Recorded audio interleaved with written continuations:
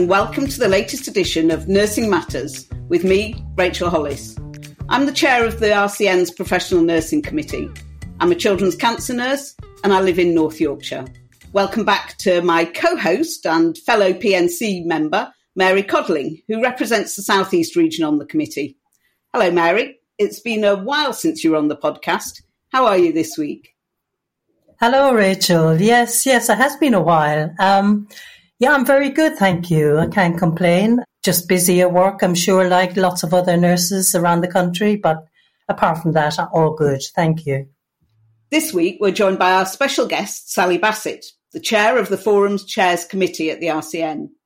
She chairs the Nurses in Management and Leadership Forum and is a senior lecturer at Oxford Brookes University, specialising in leadership, professional practice, coaching and mentoring. Hello, Sally. How are you? Hello, everybody. Glad to be here. Great to have you here, Sally. Where are you joining us from today? Well, I live in Oxford, and like many people, I'm now a home worker. So I'm actually in my converted bedroom, which I share with our elderly cat, who's been somewhat displaced by a lockdown puppy. Yeah, try and picture it. Sally, we're going to come on to discuss a bit more about the RCN Professional Forum shortly. But first, I know that as well as being very busy with the Forum chairs, with your day job, you're also currently undertaking a professional doctorate. Tell us a bit about the research you're undertaking as part of those studies. Okay, thank you. Thank you for the opportunity to talk about it. So I had always wanted to do a PhD, and that is to kind of study an area of practice in some detail. But there's senior jobs that I had prior to taking up the senior lecturer role really didn't accommodate it. And I think that's true for a number of nurses. How do you get the kind of depth of academic development and do complex and demanding jobs? So I was delighted when Oxford Brookes put on a 5-year part-time professional doctorate program. So that's what I'm doing. And I suppose the difference between a doctorate and a PhD is that a doctorate allows you to draw on your work experience. You're based very much in practice. I'm interested to understand people's perceptions of successful nurse leadership. Nurses are often put into quite challenging positions of having to make contributions and decisions around kind of the quality finance tension. And often that comes down to the way in which workforce is designed and developed. And I was wanting to know and understand more about how those perceptions of successful leadership played out. And so that's what I'm doing. I'm talking to lots of people, chief executives, medical directors, those people who work in system jobs, and chief nurses themselves, to listen to their stories and hope to make some sort of sense of that and to share that with my professional colleagues at the end of my doctorate. We're going to talk about the RCN forums and the role they play in the professional work of the college. But before we do that, I think we need to talk about the run-up to RCN Congress this year. Because for some of our members, Congress was going to take place in person in Liverpool. It would have been a hybrid event with voting members and some of the RCN leadership team in the hall and non-voting members joining online. But instead, Congress is going to take place completely online. And the challenges associated with that move and concerns raised by members at the move have led to a decision that the business agenda, the debates that are at the heart of Congress, will no longer go ahead. The plan for Congress this year always included a range of online interactive educational sessions, which will still continue. The decision to move Congress totally online was taken by our council as a result of serious allegations of sexual harassment and after taking legal advice. Mary, this has been a really difficult decision for council and for our members. Do you think it was the right thing to do? Yes, I do, Rachel. I absolutely think it was the right thing to do. I mean, member safety is a key priority for the RCN. They've launched an independent confidential helpline to support any members who have been affected by these issues. And that's independent and confidential reporting line. And a full review of all safeguarding policies and procedures is currently underway. And the only thing I'd like to say is, during this time, I think as members of the RCN, we really need to support the RCN as best we can. And I think, Mary, that as well as the confidential reporting line, there is also a confidential advice line, isn't there? So there are two things that people can do, and that's really important for our members, that if they've got concerns that they want to report, there's a confidential, independent way of doing that. If they've had experiences that they need support with, then there is also a confidential helpline for them, again, independent. And the information about both of those is on the RCN website. And I think it's really important that we make sure members are aware of that. So I think we should really recognise the bravery of those who've come forward to report and to raise these issues, because that must have been a really hard and a courageous thing to do. And I also want to acknowledge the leadership shown by our General Secretary, Pat Cullen, and by our Chair of Council, Carol Popperstone, in hearing and responding to those voices. Our Council and our General Secretary have announced an independent inquiry led by Bruce Carr QC into the organisational culture of the college, which is to address a list of concerns, including decision-making and accountability, financial management, and the way that the departure of some senior staff and elected members has been handled, as well as those serious allegations of sexual harassment. Sally, this feels like a really pivotal moment for the college. How important is it, you think, that we should address this list of issues? Obviously, it's absolutely critical. There's no real debate about that. But I think before I say a little bit more, I'd just like to acknowledge the experience that staff might be having at the moment for those people who are working within the college. This must be quite an uncomfortable place, an organisation that they have pride in and are committed to, is obviously under deep scrutiny, and that must be uncomfortable. So I think certainly, my foreign colleagues, when we've discussed this, really want to extend our support to the staff, although we might have a range of views about the way in which the college itself functions. So yes, this is absolutely critical, and we've reached a tipping point. We have absolutely reached that tipping point where a fundamental look at the way in which the college functions, the way it serves its membership, the way it fulfills both its trade union and its professional charter obligations has to be looked at. We're not talking about retaining confidence anymore. We're now looking at recovering confidence, not only of members, but of our partners, our colleagues, the policymakers and politicians. Interestingly, we as a forum, we were putting forward a debate around who's leading nursing. Now, obviously, we're not going to be able to have that debate, but actually I think we need to find a way to have that conversation with members about what the leadership of the college needs to be doing in this very complex and modern world that we're living in. So absolutely critical, and I think there's probably still a bit more for them to do to be able to retain the confidence of members that this is resolvable. I know that Mr. Carr himself, the QC who's leading this inquiry, is keen to talk privately, confidentially to any members and to RCN staff who have issues that are relevant to the inquiry that they want to discuss. And more information about that and a secure email address are on the RCN website for people to use. And Sally, I wonder how we as leaders within the college can encourage our fellow members to come forward and take part in that review. One of the challenges we have, of course, is connecting with our wider membership. We have obviously, active members within the forum network, and I'm bound to say, aren't I, that I think that is a starting place for us to be able to reach out into the communities that we're connected to, and to think about how we might be able to feedback what will feel like anecdote, but it is people's lived experience. Kind of that qualitative engagement of, what's it like for you? What do you think? What do you need? Why does it work that way? Why does it feel that way? How would you like it to feel? What do you want it to think?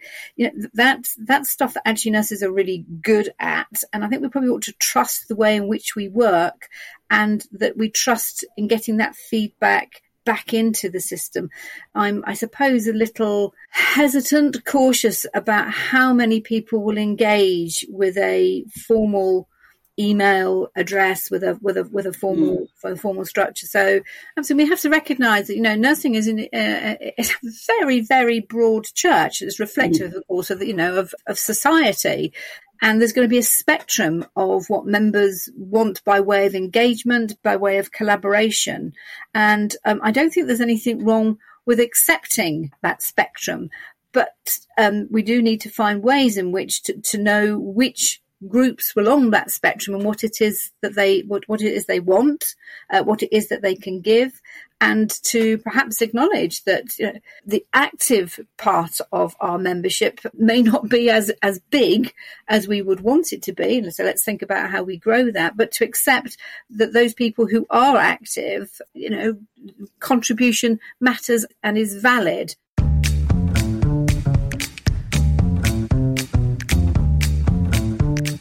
We've already referred a couple of times to forum members and forum chairs, but let's go back to basics here. Sally, what or who are the RCN professional forums? The way in which the college is organised, I know people know this, but just to kind of make it kind of clear, I suppose, for the context of this answer, quite a lot of the visibility of the college might be through people's employment, in the way that they come into contact, for example, with their safety reps or their learning reps or their branch structure or the regional structure, or what comes through their email or their letterbox. And that's a really important part of the structure, and it might be the one that people are most familiar with.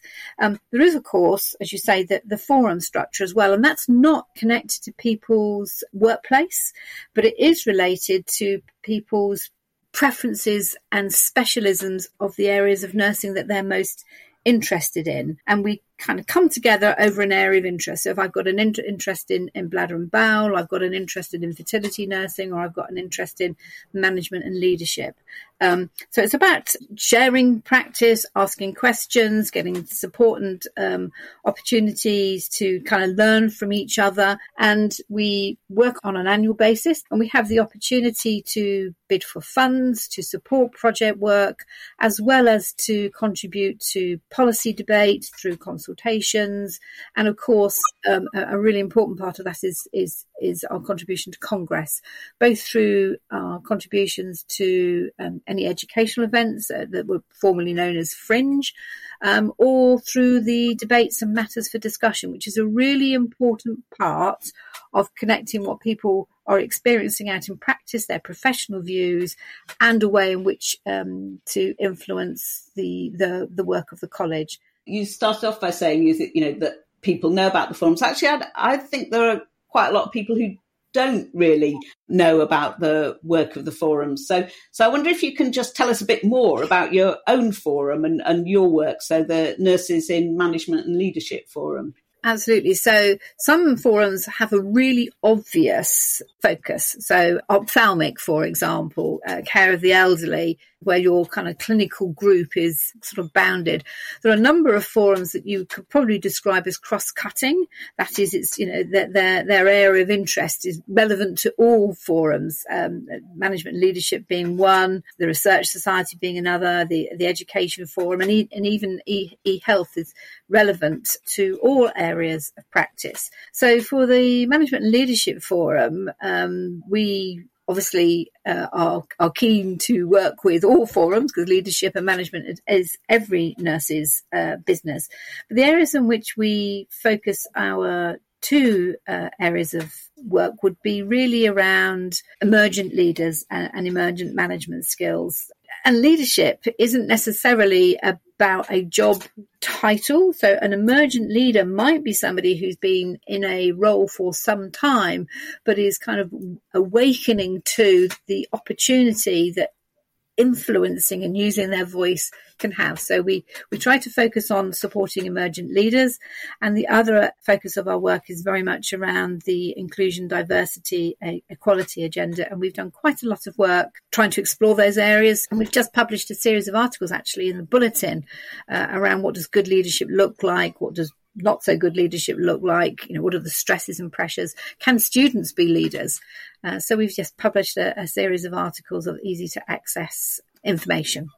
Sally, I was just going to, that's really interesting. I think one of the things I was just going to ask is if you could give us a particular example of the work of a forum and how it sort of influenced the professional work of the RCN. Thanks, Maria. It's great to have an opportunity actually to talk about the very diverse work at all the forums. So I've said a little bit about my own forum, but if I think about some of the other forums, so for example, the Education Forum, a major part of their work is to put on the Education Conference. And that is a phenomenally successful piece of work that they do. And it takes, obviously, that committee just about the kind of whole year to bring that about. And that's provides an opportunity for a number of us as forum members to be able to contribute to that. And my own forum did that last year. The Education Forum are also heavily involved in the new education and leadership strategy. So again, they're drawing on their expertise. Many of them, of course, are directly connected to our student population because that's their day job, as it were. And the same with the Research Society, a phenomenally successful conference that they host. And again, they have been heavily involved in helping to define and develop the research strategy. If I think about one of the smaller forums, because we have a whole spectrum, the Infertility Forum, quite small. I think they probably have around about 600 members compared to, say, the Mental Health Forum that has well up into the 13,500, maybe even more members. But they make a significant contribution on the national stage, and they are the go-to place for expertise around infertility nursing practice. And they work with the other Royal Colleges. They've produced the national guidance. And so being small doesn't mean that you can't make a significant contribution to patient care. I hope that gives a bit of a flavour of the different things that we can do. You've written in a recent blog about forum members as professional practice activists. What do you mean by that? Gosh, yes. Well, many nurses are quite uncomfortable about politics and quite uncomfortable in activism and don't necessarily associate their profession with those things. And of course, party politics, let's not pretend otherwise, can be quite messy. And not everybody is interested in the employment act. It's absolutely essential, but it's not everybody's bag or cup of tea.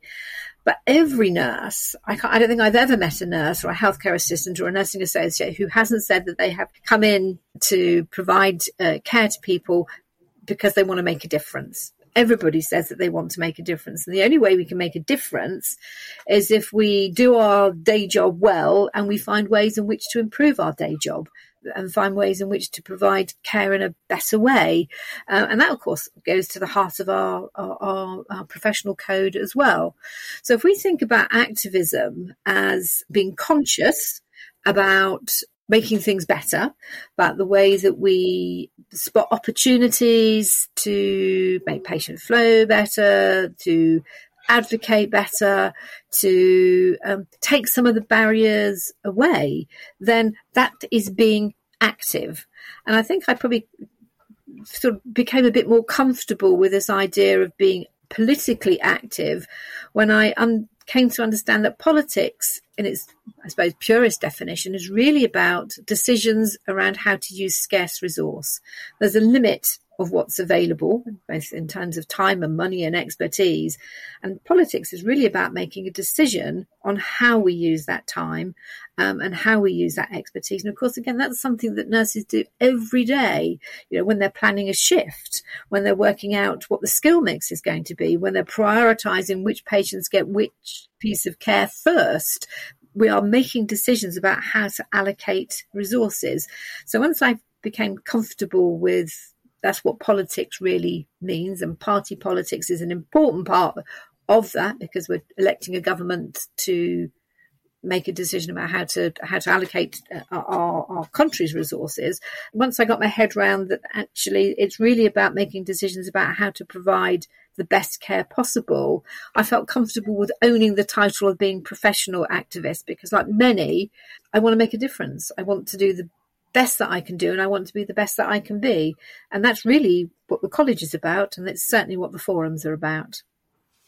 Absolutely agree, Sally. And I think that, in fact, there was an interesting article just this week in the BMJ on medical activism, did talk about nurses as well, but it was a really interesting article and cited Don Berwick in calling on doctors, nurses and our professional organisations to become more involved in campaigning on, not just the issues that you've talked about, Sally, which are critical in terms of how care is provided, but also those wider issues such as racial discrimination, such as women's equality, human rights, climate change, hunger, homelessness. These are all issues which matter so much to nurses, to RCN members, and so, of course, to our forums. And do you think there's a way that we can strengthen the voice of the RCN in these areas? And where do forums fit into that? I'm going to obviously agree with you. And we do deal with those issues every day. You know, respiratory nurses will be involved on a daily basis with air quality. And, you know, my own forum, the Nurses Management Leadership Forum, we supported a debate at Congress a couple of years ago about knife crime and youth violence. And I know I said then that is everybody's business. You might not think about it as a nurse, but as a member of society, as a member of a community, we can't help but notice about whether we feel safe walking down the road or not. So I think one of the things that leaders need to be able to do is to help make sense of the world and to connect the people's why they get out of bed in the morning, why they're a nurse, why they work even under really difficult circumstances to do their very best. So people's why is incredibly important. And then helping them understand how that connects to the very many complex things that are happening in the world and simplifying that. And I don't mean simplify in the sense because they're not able to understand it, but, you know, some of it can be so complex. You just need to know maybe what's the one thing you can do or the two things that you could do, or where can you best focus your efforts. Sally, this week you brought to our meeting of the Professional Nursing Committee a report from a cross-forum project on clinical supervision. Can you tell us a bit more about this project, why it matters and why you brought it to PNC? Absolutely, delighted to do that. So right back at the beginning of COVID, one of the things that the forums were able to do is to change the way in which they were working. You know, all of us were kind of forced online, weren't we? But that had an absolute benefit for us. It meant that we could meet much more regularly rather than just the face-to-face meetings. And what that actually enabled us to do was to be very responsive to feeding intelligence into the college, so that the college's support around the COVID situation could be personalised and appropriate and met people's needs. But one of the other things it did was to help us build up a sense of community of practice between ourselves. And it became really clear that workforce support was something that was absolutely going to be needed. And we were concerned, and from our various different areas of practice, about the low level of focus that clinical supervision was having. Now, that has actually changed over the last 18 months, but right at the beginning, it didn't have much focus. And we agreed that we wanted to come together to do something about that. We knew that we needed to start from an evidence base. And so the first thing that we did was to ask for funding to conduct a literature review into the evidence base. All of us very conscious that clinical supervision is something that's been around for a very long time, but has really struggled to get systematic and systemic traction across the whole profession and across all countries. So in doing that literature review, we were able to use our funding to secure specialist research time. And what we were able to bring to PNC this week was the high-level findings of that literature review and to share some of those insights and to start thinking about what now, what next. And if I was to say one more thing about that, is that we have probably taken an approach where a sense of, and I'll use the word simple again, and I don't mean to say that it is simple, but simple problems we tend to think can respond to clear and concise protocols. If you do this, if you do A and you do B, you'll get C.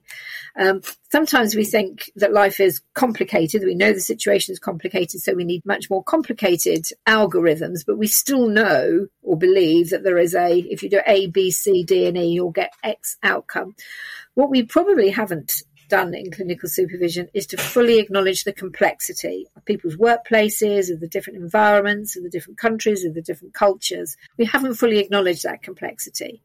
And I think probably some of the insights that we have found from doing that work is to also, and this is difficult for me to say, is perhaps an assumption that because we're a caring profession, we care about each other in the way that you assume clinical supervision does for you. And actually, sometimes, the reality is that we don't care for each other very well, and often we don't take care of ourselves very well. And so what I hope this piece of work will lead us to is to start thinking, by working with some of our other partners as well, about how we can address some of those issues, and that we can use the evidence base to have a much more fundamental conversation about the way in which nursing uses critical reflective practice, which is essentially what clinical supervision is, to ensure that we provide safe patient care. Because, and I was at the expert reference group only yesterday, two of the patients who were there very clearly said, look, we just expect you to do this. It hadn't really occurred to us that you wouldn't be taking care of yourselves, that you wouldn't be reflecting on your practice and thinking about how to make it better. Please do that, because that's what keeps us safe. I think on that note, Sally, talking about clinical supervision, obviously lots of people confound managerial and professional supervision with clinical supervision and reflective practice. And we can't assume that all nurses, and care workers experience that clinical supervision. So given what you've said, do you think it's time that we rebranded clinical supervision, or maybe reclaim it, come up with a new model? That's a really good question, particularly given what I've just said about the complexity of it. Now, there is strong emotional attachment to clinical supervision. And for those people for whom it works, it really works. And I imagine there would probably be some resistance to wanting to change that. But for those that it's not working, and that is many people, and we need to acknowledge that, then there is clearly something needs to happen. So I think there's a fundamental conversation that we need to have about kind of the, not maybe sounding too complicated, but a kind of the philosophical rationale, if you like, for why we do this. And then to think about how we might best advance from where we are. We've had a 30-year hiatus of progressing clinical supervision. So definitely reclaiming it, definitely focusing on advancing it, and perhaps even making it something that we pull into our practice rather than it being a sense of being pushed on us. We might have a slightly harder task on our hand in disassociating it from a term that is much revered. We've certainly often talked on the podcast about, nursing as being a safety critical profession. And I think from what you're saying, that clinical supervision is a way of actually supporting that patient safety through the development of critical thinking. Is that something you can say a bit more about? It's interesting, isn't it, that many other professions have a taken for granted, built-in approach to their learning and development, and that it's unlikely that you're going to find any counsellor or psychiatrist practicing without thinking about how they're practicing and the impact of that practice on their patients. So I think we have to think about, what do we mean when we talk about nursing? And there is something that we absolutely struggle at times to be able to articulate. Nursing, a significant part of nursing is thinking and problem solving. Obviously, there's a lot of emotional care that takes place, and obviously physical care as well, and a lot of organisational care and function takes place. We've seen all four of those things come together in the pandemic. Our narrative, however, the way in which we talk about nursing and the way in which others talk about nursing often doesn't draw out the complexity or the intellectual capability that we all need to be able to practice all of those things simultaneously, and to do that safely. So one of the things that we need to think about is, what does modern nursing require? What does therapeutic care require?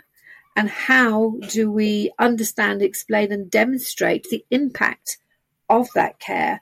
And whether you're a healthcare assistant, a nursing associate, doctor, physio, manager, one of the things that we should be able to do is to be able to talk about what that nursing impact actually is. And I do think that is a leadership challenge that we have.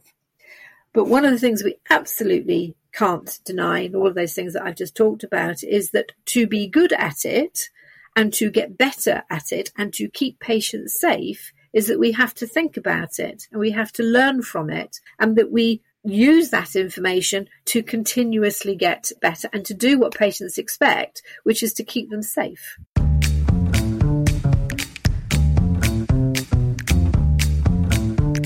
We've come to the end of the podcast. We'll be back in 2 weeks, and we'd love to know what you would like us to talk about. Tell us what you're interested in or concerned about in the world of nursing by tweeting us at the RCN with the hashtag Nursing Matters. So thanks to our special guest, Sally Bassett. Thank you, Sally. Thank you, Rachel. But just to say, let's try and really keep the faith. Let's keep advocating and let's keep focused on the future, because they need us and we need it. Thank you, Sally, and absolutely agree. And these are pretty grim times, but I think that from them, the RCN can come out stronger. So thank you. And with people like yourself leading the forums, the work of the forums, I think all of that contributes to what we can do to support both our profession, our members, and the health and care services that are critical to the country. Thank you for inviting me today. Thank you, Mary, for co-hosting. And thank you, Rachel. It was a very interesting session, and a big thank you to Sally. And really looking forward to the future developments of clinical supervision. And also thank you for finding out more about the forums. And hopefully, for members, that'll be so useful and influential. Thank you. Tell us what you're interested in or concerned about in the world of nursing by tweeting us at the RCN with the hashtag Nursing Matters. We'll do our best to cover them in future episodes of the podcast. Remember to follow us on Spotify, Apple Podcasts, or wherever you get your podcasts. And if you've got time, give us a nice positive review on Apple Podcasts. It's the best way to spread the word about Nursing Matters. Thanks for listening, stay safe, and we'll see you next time.